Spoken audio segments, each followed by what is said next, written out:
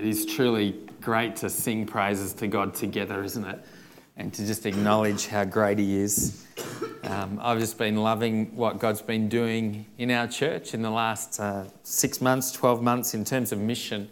I'm continually blown away by your generosity and just by the way, we've been able to encourage people. First of all, Malawi was just overwhelming, our generosity as a church giving to them so that they could purchase the four-wheel drive.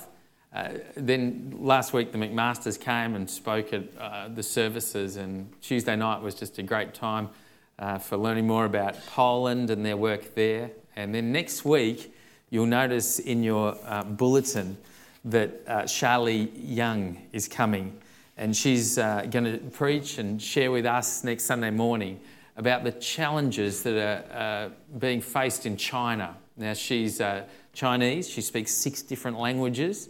She has, I think, about as many degrees. I think there's at least 4 degrees that she has. But one of them, she came to do business here in Melbourne and became a Christian, and then did a theology degree in theology as well.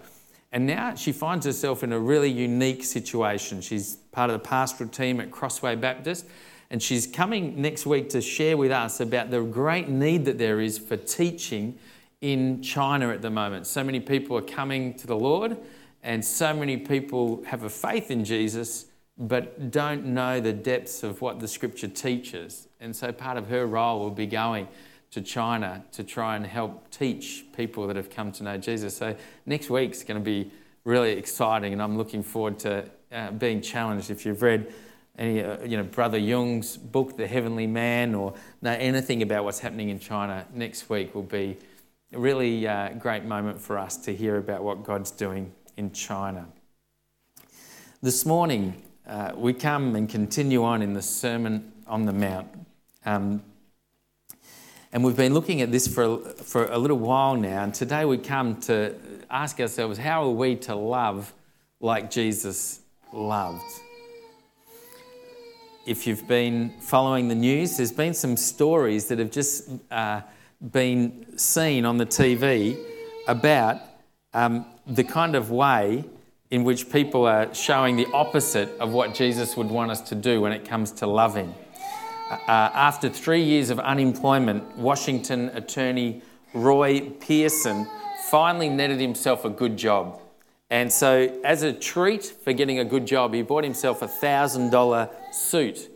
And he took it to his local dry cleaners for $10.50 alterations to the suit. The proprietors of the dry cleaning shop, Sue and Jin Chung, couldn't immediately find the pants. And when they did, Pearson said that they weren't his pants. And he refused their offer to pay for a new pair of pants because the sign on their store said, "Satisfaction guaranteed." And he wasn't satisfied. So he sued them. He sued them for his pants. And for 2 years, this man, Pearson, acting as his own attorney, pursued the Chungs through the courts, exhausting all of their savings. And he turned down a $12,000 offer to settle out of court. You know what he wanted? $67 million for the damages that was caused to him. In the Cincinnati Post, just the 16th of July, they wrote, the sad fact of this case is that the $67 million claim, while ludicrous, was not implausibly arrived at, considering the accumulating compensation and punitive damages in the capital's consumer protection laws. So the law has come to almost a point there where this is kind of something that is possible. And Pearson also, they said, it was also due to his generous assessment of his skill as a lawyer. So he was saying, because I'm such a great lawyer, the damages are so huge. And to Pearson, this is what he said, it's the principle of the matter that's important. Never before in recorded history, he says, has a group of defendants, the Chungs, engaged in such misleading and unfair business practices. I think he's talking about putting up a sign like that. Once the case came to trial, Judge Judith Barthnoff, noting Pierce's disregard for facts and lack of reasonableness, ruled that he was entitled to no compensation whatsoever. And we'd all go, great! Sometimes we see this whole desire to get, compensated for loss, just spiralling out of control in our mad, mad world.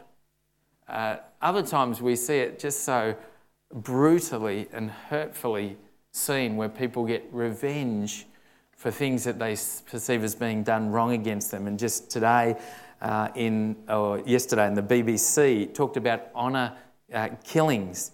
And these two men were, the report said, a father who ordered the killing of his daughter after finding out that she had a boyfriend has been jailed for life. Banaz Mahmoud, 20, was raped and tortured before being strangled and buried in a suitcase in Birmingham. This is in England. Her Iraq Kurd father, Mahmoud, 52, of Mitcham, South London, will serve 20 years, and her uncle, Ari Mahmoud, 50, who helped arrange the murder and the killer, they got 30 years, got also long terms as well. Her death had been ordered after her affair with a fellow Kurd, Ramat Salih, was discovered. So here we see, again, in this mad world of ours, revenge going spiralling out of control because someone's been offended and felt that their honour has been hurt, and out of control, they end up killing their own flesh and blood for the sake of honour or revenge. So I wonder, as we hear these stories and we think about ourselves, like sometimes when someone wrongs us, we find ourselves going down paths of wanting not just justice, but revenge. Sometimes in little ways we hope that the people that have hurt us get not just what they deserve, but 10 times that. Or we hope that they really finally are made to pay for the hurt that they've caused us. And it can get out of control in our own lives too. And so Jesus comes and he says, here in this passage today, we're going to look together and we're going to see that Jesus says, when you want to seek revenge out of the fact that someone has hurt you, you're missing the point. Because to love like want you to love is to love even those that have hurt you and continue to show kindness to them, even though they've hurt you. We've been looking at the Sermon on the Mount together, and Jesus has been speaking on the Sermon on the Mount, and we've been talking together about the ways in which Jesus reinterprets the law. Like he actually fulfills it. He brings out the full meaning of it. So while there were people that were actually, at that time, the scribes and the Pharisees that were distorting the law and saying, hey, this is what the law means, what was happening was instead, Jesus now is coming and saying, this is what the law really means. We saw that at the start of this chapter, the whole of chapter 5. What we've got is Jesus is talking about murder. He said, you've heard it said, do not murder. And the scribes and Pharisees were saying, as long as you don't commit the act of murder, then, I'll just try and get this off. You don't want these guys looking at you for this sermon, do you? This is not really working that well. Oh, there we go. Great. So what Jesus said is, you've heard that you shouldn't murder. And the scribes and Pharisees were saying, as long as we don't commit the act, then we're right and we're right before God. Jesus says, no. I'm not after just external actions. I want your heart. Even if you get angry in your heart, then you're in danger of hell, the fires of hell. Then he says, when it comes to adultery, you've heard that it was said, don't even commit the act of adultery. If you don't commit the act of adultery, you're right. And Jesus said, no, that's not the heart of the law. Even lustful thoughts make you in danger of the fires of hell.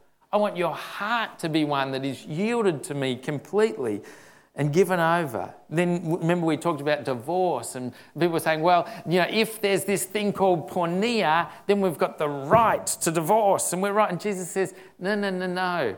My desire always from the start has been two people living together in a permanent relationship where love continues to go until death do us part. That's what I want. That's my desire. And then last week with oaths, as Gail spoke to us, she talked to us that Jesus wants us not even to have to say oaths to justify ourselves or say that, but to live lives that are true, where there is no lying, where there's no distortion of the truth. And Jesus comes today and he's going to do the 5th and the 6th now little challenges to us on how to live lives that are countercultural. Now today as we gather and as we listen, why are we so interested about these words? Well, because Jesus stood on a hillside and he spoke them to his followers who were gathered around his feet and to those far off. And we believe that Jesus Christ is the Son of God. And his words are life. And if we would just learn them and live them and respond to the one who gave them in a personal relationship, then we can live our lives the way that he has called us to and planned us to. And then we won't be those that are not angry, that are not lustful, that are not, causing breakups, and not those that are seeking revenge, but we're those that are continuing to live the way that he's caused to. And we'll be countercultural, and we'll be salt, and we'll be light, and we'll shine in this world. That's why 2,000 years later, we hang on every word that Jesus said, and we long to obey and follow him because of his love for us. So here in this passage, Jesus says, you have heard that it was said, eye for eye and tooth for tooth. But I tell you, do not resist an evil person. If someone strikes you on the right cheek, turn to him the other also.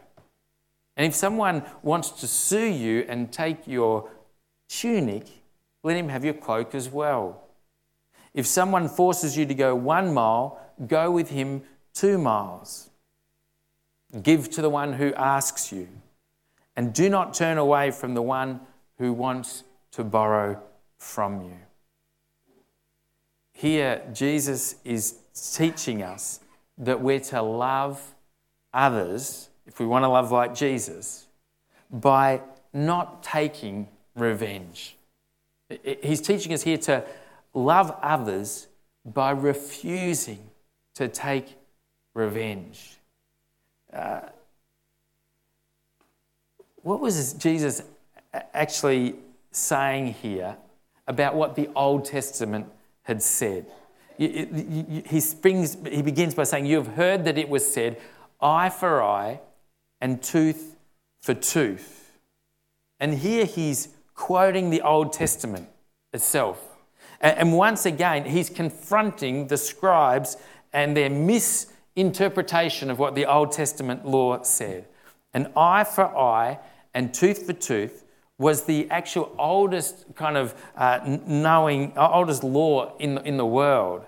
It's known as the lex talionis, and it means the law of tit for tat. And it's part of the civil law of Israel, and is quoted 3 times in the Old Testament. Let me just show you 2 of the times that it comes out. This is Exodus 21 and 23 to 25. But if there is serious injury, you are to take life for life, eye for eye, tooth for tooth, hand for hand, foot for foot, burn for burn, wound for wound, bruise for bruise. And that's Exodus 21. And in Leviticus 24 it says, if anyone injures his neighbour whatever he has done must be done to him. Fracture for fracture, eye for eye, tooth for tooth. He has injured the other so he is to be injured. Now, what was happening in these times was, even though this was said at this time, what they were saying, how should that be applied to the people that were there, was different to how it was being applied. In fact, the original law was supposed to be for these purposes. And here's 4 of the purposes that William Barclay in his commentary brings out. And I'll just share with you what they were. This tit for tat, this eye for eye, was intended to be a law of mercy, not a law of revenge. So what was supposed to be happening was, it was supposed to make sure that the punishment that people gave out would not exceed the crime, like in the honour killings that we talked about, or like the guy wanting to get 67 million for a pair of pants. If he obeyed the law of tit for tat, he would have just got another pair of pants back, or even just the ones that were lost, And the same with the honour killings, that's far exceeding the crime. I can still remember a report that I heard on the radio many years ago. I remember where I was right at the time where I heard on the radio about what had happened in Collingwood. A man had gone to park his car and someone else had taken his car park. What happened was a fight erupted, and a fight was ended with the death of the man who'd stolen the car park. Over a car park, a man lost his life. And I remember thinking, what a silly waste of life. Like, imagine if they went for the law of tit for tat, an eye for eye, tooth for tooth. What would have happened is, next time he was going for a car park, he would have just let someone else take it instead of stealing it. It just would have been a much simpler thing. This is to stop, the escalation of violence. I hit you on the nose, therefore I'll cut off your hand, and you cut off my hand, well, I'll kill your brothers and your family, and before long we've got a whole civil war coming out. Secondly, this law, eye for eye, tooth for tooth, was created for judges, not for private individuals. So it wasn't like, wow, now I can take it into my own hands and whack you back because you've whacked me one. No, this was directed at the law, who would then say, no, because of this, this is your punishment and you'll need to be compensated. And usually it would be a compensation rather than a whack back as well that would happen. Thirdly, it was almost never taken literally, except in the case of capital punishment. Often that was carried out. But penalties were generally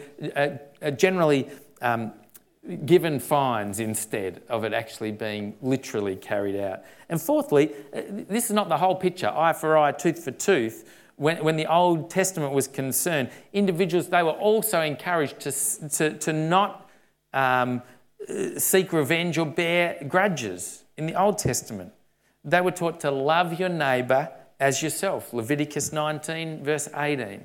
And indeed, they were specifically taught, let them offer the other cheek to one who strikes them, in Lamentations as well. So, eye for eye, tooth for tooth was taught in the Old Testament, but it was never for retaliation and for revenge. It was more for justice and for those reasons. So what did Jesus teach in verses 39 to 42? What was he teaching at this time? Well, what he taught, there we go, great, was that this was designed not to escalate. And it was not for people personally to carry out this vengeance and malice and hatred. And the interpreters, had turned a restraining law into one that they were using now to get vengeance, to get justice. And they were using it the complete wrong way. So Jesus says here, he says, do not resist an evil person. That's what I tell you. Instead of eye for eye, tooth for tooth being used, to get back, don't resist an evil person. In other words, don't resist someone who's trying to injure you or hurt you. He forbids you and I to take revenge out. He forbids us to act in a spirit of unforgiveness, a spirit of vengefulness. We as God's followers and we as God's people are not to be those who stand and demand our rights. It's unlikely that as a Christian, we should even talk about what our rights are and make demands. Verse 39 says, "But I tell you, do not resist an evil person. If someone strikes you on the right cheek, turn to him the other also." Hear what happened. We're talking about the loss of pride, not so much physical violence, because a strike on the back of with the back of your hand on the right cheek was the sign of the highest insult that you could give to another person. Today, it's true that even in Israel and Palestine, if you slap someone on their right cheek, it's an incredible insult. And Jesus is saying here, if someone slaps you on the left, insulting you, hurting your pride, Jesus says, rather than respond vengefully, offer them the other cheek and say, to them, it's okay. I'm willing to even be insulted more. Jesus says, if someone hurts your pride, turn them the other one rather than revengefully responding. There's a story about a Billy Bray, who was a 19th century Cornish miner, and he was as rough as nails. Like, he was a tough guy. And what he'd do is he'd just hurt people. In the mines, he'd pick on people, he'd smash them and intimidate them. And he had heaps and heaps of enemies. But then he became a Christian. And his whole life was dramatically transformed. And then people were able to see all the changes that had happened in his life and the different way that he was operating now. And some people took the opportunity to try and get back at him. One guy came right up to him one day and smashed him right in the face, full on like that, knowing that he'd changed. And what happened is, while everyone watched and fearing that he's just going to, smash the guy back and kill him, Billy Bray said, "I forgive you, and I don't hold it against you." And then he said, "And I know that Jesus forgives you too." And it said that it was only a couple of days after that incident, where after a whole lot of soul searching, the guy who smashed him in the face gave his life to Jesus. He was turned around because of the response that came back instead of what was expected. Do you know that if you turn the other cheek when people insult you, when people say horrible things about you, and when you love them back, it's a clear sign that Jesus is at work in your life, that he's really empowering you to live in a way different to what you might have otherwise lived. What an incredible change. Secondly, here Jesus says, and if someone wants to sue you and take your tunic, let him have your coat as well. Now, here we're talking about loss of possessions. First loss of pride and insult. Here, loss of possessions. And what we've got here is someone who was taking someone to court, trying to sue them for their possessions. And in that time, a tunic was an undergarment. It would keep you warm. It was like underclothes that you'd wear. But a cloak went over the top, and it was a real necessity. No one ever took your cloak because you'd just freeze to death. Even the poorest people had one cloak that they would wear, and you wouldn't be able to take it from them because of the coldness that they'd endure. It was wrong to do that. And Jesus is saying here, if someone comes and takes your tunic from you and extracts that from you, then give them the cloak as well. In other words, don't be vengeful when someone comes to take your possessions. Don't retaliate in anger. Actually, show that you're not even vengeful by giving them more. That's staggering. It's a challenge, isn't it? The third thing Jesus says here, that if it addresses kind of the loss of time or, personal kind of rights. If someone forces you, in verse 41, he says, to go a mile with him, go 2 miles. It was a time when Jesus was speaking where the Roman soldiers could easily force people to work. And if you're going along one day doing your chores and a Roman soldier came and said, "You, grab my bags and grab my things and take them, carry them. We're going this direction now and come along." And you'd have to do that, what you were said. And that's what would happen. There's a time this kind of happened to me in a funny, different way.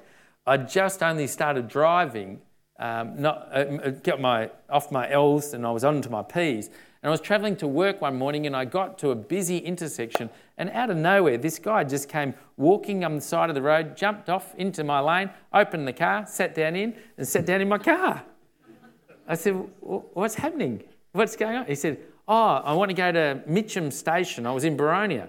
He said, "Are you going straight up?" And I kind of said, "Hey, mate, I've read Matthew 5 and I'm happy to go the extra." No, I didn't at all. I quickly looked, I said, "He's much bigger than me and I just better comply." So I said, "Yeah, I'm going that direction."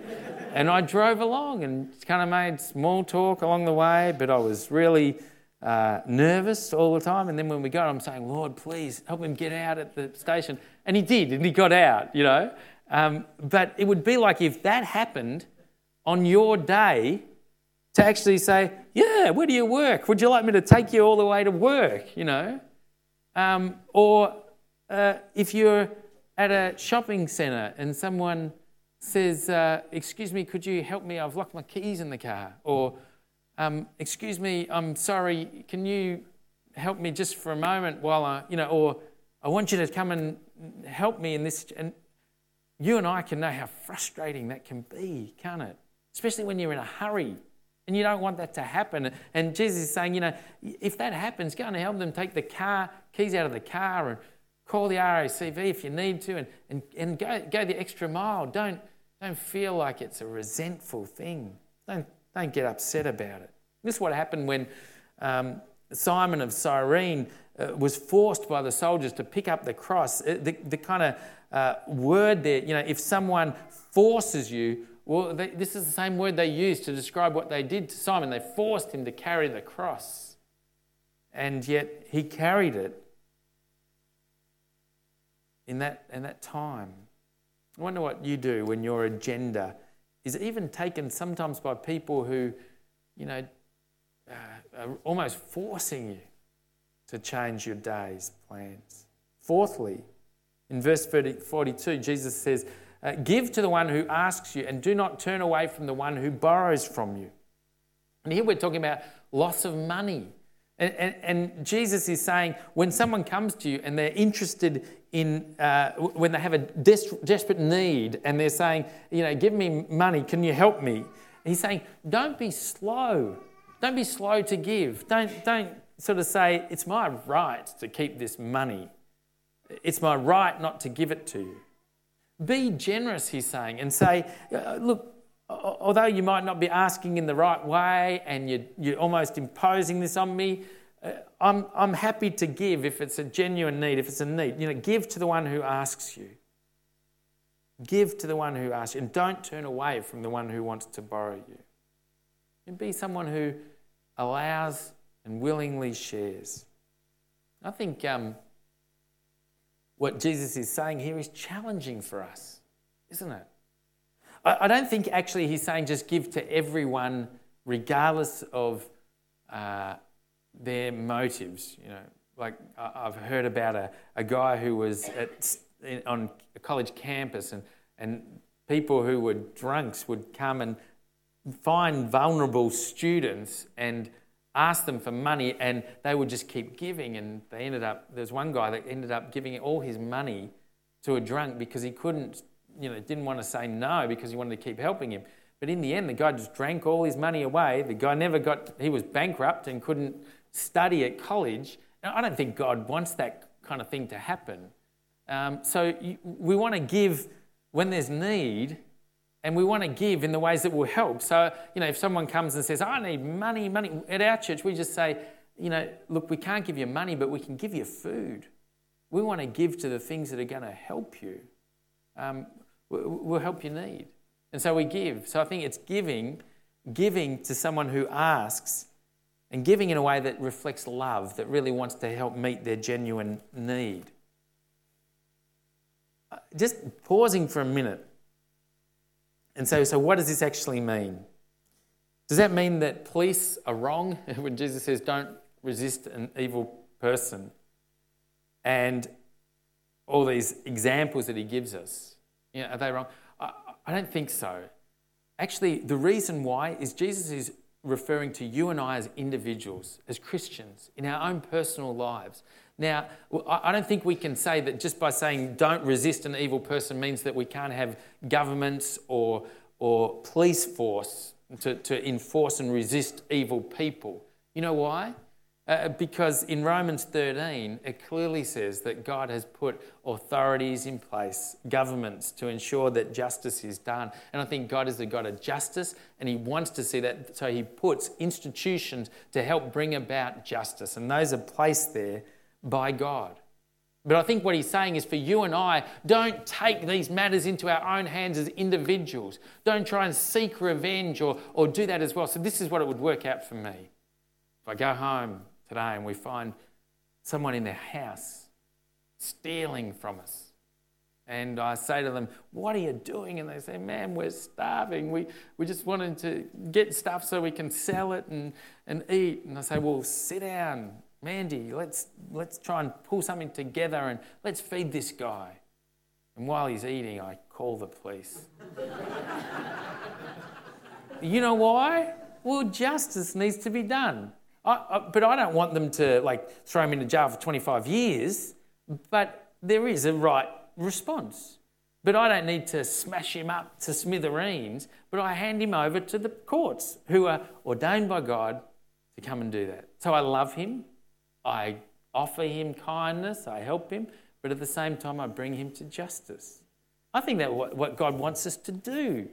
And I think that he wants that. Now, some of you have been abused as children. Some of you have been in terrible situations where people have done horrible things to you. And some of you have had your closest friends turn on you. And some of you have had, your dreams shatter because of the actions of someone else. And this passage is incredibly hard. And that's why it's not supposed to be for those who don't know Jesus, who don't understand that God exists and he's a God of justice and he will put things right.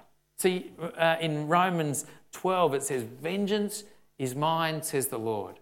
And for those who have been hurt and abused and want to strangle people and do that, Jesus is saying, vengeance is mine. I'm going to deal with that. You can trust that I'm a God of justice. I've got law courts, I've got the police, I've got those things that I'm wanting to act justly for, but you give it over to me and let me deal with that. The second thing, so love one another by not seeking revenge. Sorry, just about to finish through here. The second thing in the next passage, which we're only going to look really briefly at, is not just love those who have, instead of seeking revenge, but actually love your enemies as well. Look what Jesus says. You've heard that it was said, love your neighbour and hate your enemy. But I tell you, love your enemies and pray for those who persecute you, that you may be sons of your Father in heaven. He causes his sun to rise on the evil and the good, and sends rain on the righteous and the unrighteous. If you love those who love you, what reward will you get? And not even the tax collectors doing that. And if you greet only your brothers, what are you doing more than others? Don't even pagans do that? Be perfect, therefore, as your Father in heaven is perfect. Jesus goes on and says, okay, well, people hurt us. We're not to take revenge. Now he says, actually love your enemies. Actually really love them. I want you to do that, he said. And he says again, you have heard that it was said, love your neighbour and hate your enemy. This was never said. This was never said. Part of it was said. This is what it was said. Do not seek revenge. This is Leviticus 19. Do not seek revenge or bear a grudge against one of your people, but love your neighbour as yourself. I am the Lord. That's what it said. And then changed it to say, see, as it says, one of your people. Well, that must mean that we're only to love our people, but we're to hate everyone else. Bit of an extension of the law there. And we're supposed to love your neighbour as yourself. So you're really supposed to really love your neighbour. And yet they'd said, love your neighbour and hate your enemy. And Jesus says, I tell you, love your enemies and pray for those who persecute you. That's what I'm saying. And saying, well, why? What reasons would we do that for? Well, because when you start to love your enemies, you become godlike. You become like God's children because you're showing the characteristics of God. You're sons of the Father. You're loving your enemies. And you know, the way that God shows that he loves his enemies is that he causes the sun to rise every day, whether you're a Christian or not. And it shines on you, whether you're evil or whether you're good. That's God's providential grace. He allows you to live even if you hate him. He allows you to live if you love him. So God's being kind to the good and to the evil by making the sun rise and shine every day. And he says, you be the same. He says not only that, is God sends rain on the righteous and the unrighteous. He's showing his grace every day in this. So when your enemies hurt you, show grace in the way that God does too. Love them. And he says, you know, the other reason is not only will you become like God, godlike when you're doing this and you're showing his characteristics and you're showing that you belong to him. The other reason is if you only love those who love you, you're just being like everyone else. And, you know, you'll see, well, if you've been watching following some of the gangland shootings and murders in Melbourne, you know, they're from families where they love one another. You know, they really love, they think they're great, yet they kill other people. He's saying even the tax collectors, and if you work for the tax department, you know, tax gatherers were different in those days till they are now. We have a challenger there. Anyone? No. But, you know, these were people that would extort money from people and really do everything they can to get whatever they could out of the people. They're not much different. No, it's true. But, you know, what he's saying is you're just doing what the tax collectors do or the pagans do. They love their own. So if you only love those who love you, that's not worth bragging about. That's not evidence that Christ is any different in your life to anyone else. But if you love your enemies, wow, what a difference that is. And then Jesus finishes with this incredible statement, which kind of been summing up the whole of these 6 things that we've been looking at. And he says, be perfect, therefore, as your heavenly Father is perfect. And there's been lots of debates about this issue. Some people say, yeah, he wouldn't say it if he didn't want us to and think that we actually could be perfect. In fact, the Methodists with the holiness movement built this whole around the fact that you can actually become so perfect that you are sinless in this life. Now, I think Jesus is calling us, saying that those who put their trust in me are perfect in my sight. They're forgiven, they're set free, and when I look at them, their sin has been completely dealt with. They're declared perfect, justified, righteous. Now what he's saying is live, be perfect, live out what you are in your life. Seek to be people that are perfect. I don't think you'll ever be perfect in your own strength, only through depending on Jesus. But live a life that seeks to be perfect in every way until what you are is made fully known for eternity as you go to be with him. I just want to conclude by asking you just some few things to do as we go today. How can you and I be people who love like Jesus did? Love instead of take revenge. And love even our enemies. I want to tell you, these are hard passages today, aren't they? I mean, it's so hard to even think about how we can do that because we find ourselves so often resentful of what other people get that we don't, wanting to get even, wanting to find revenge for people that have hurt us. But I want to say, here's some suggestions on how you can go today loving like Jesus. The first thing is make a decision that you want to live for him. It's simple as that. And Joshua called to the people as one of his last acts as a leader of God's people. He said to them, choose you this day whom you will serve. Make a decision. He's saying you need to decide whether you're going to follow God or not. You can't waver between. You never become someone who loves like Jesus loves by just thinking, I don't know what I'm going to do. Joshua said, now fear the Lord and serve him with all faithfulness. Throw away the gods of your forefathers who worshipped beyond the river in Egypt and serve the Lord. But if serving the Lord seems undesirable, then choose for yourself this day whom you will serve. Whether you will serve the gods of your forefathers or the Amorites in whose land you are living. And he says, but as for me and my household, we will serve the Lord. I think the first way to love like Jesus did is to give your life to him. Make a decision to follow him. Ask him to become your Lord and Saviour. If you haven't done that, do that. Do that today.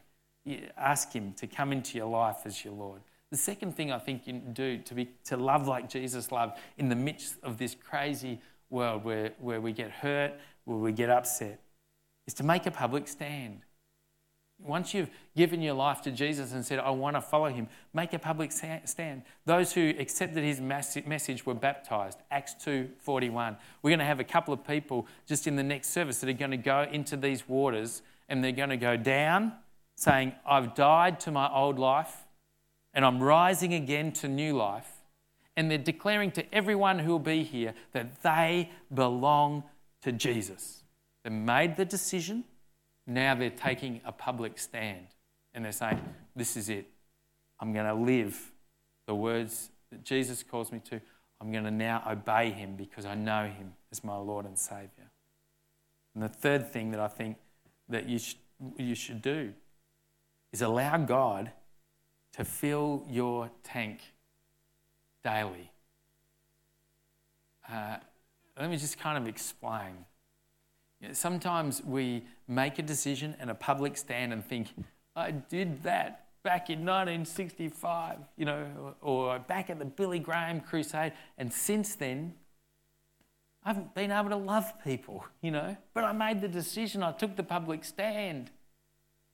But I think what happens is people almost in their spiritual tanks do things that drain the tank all the time without putting good things into your life.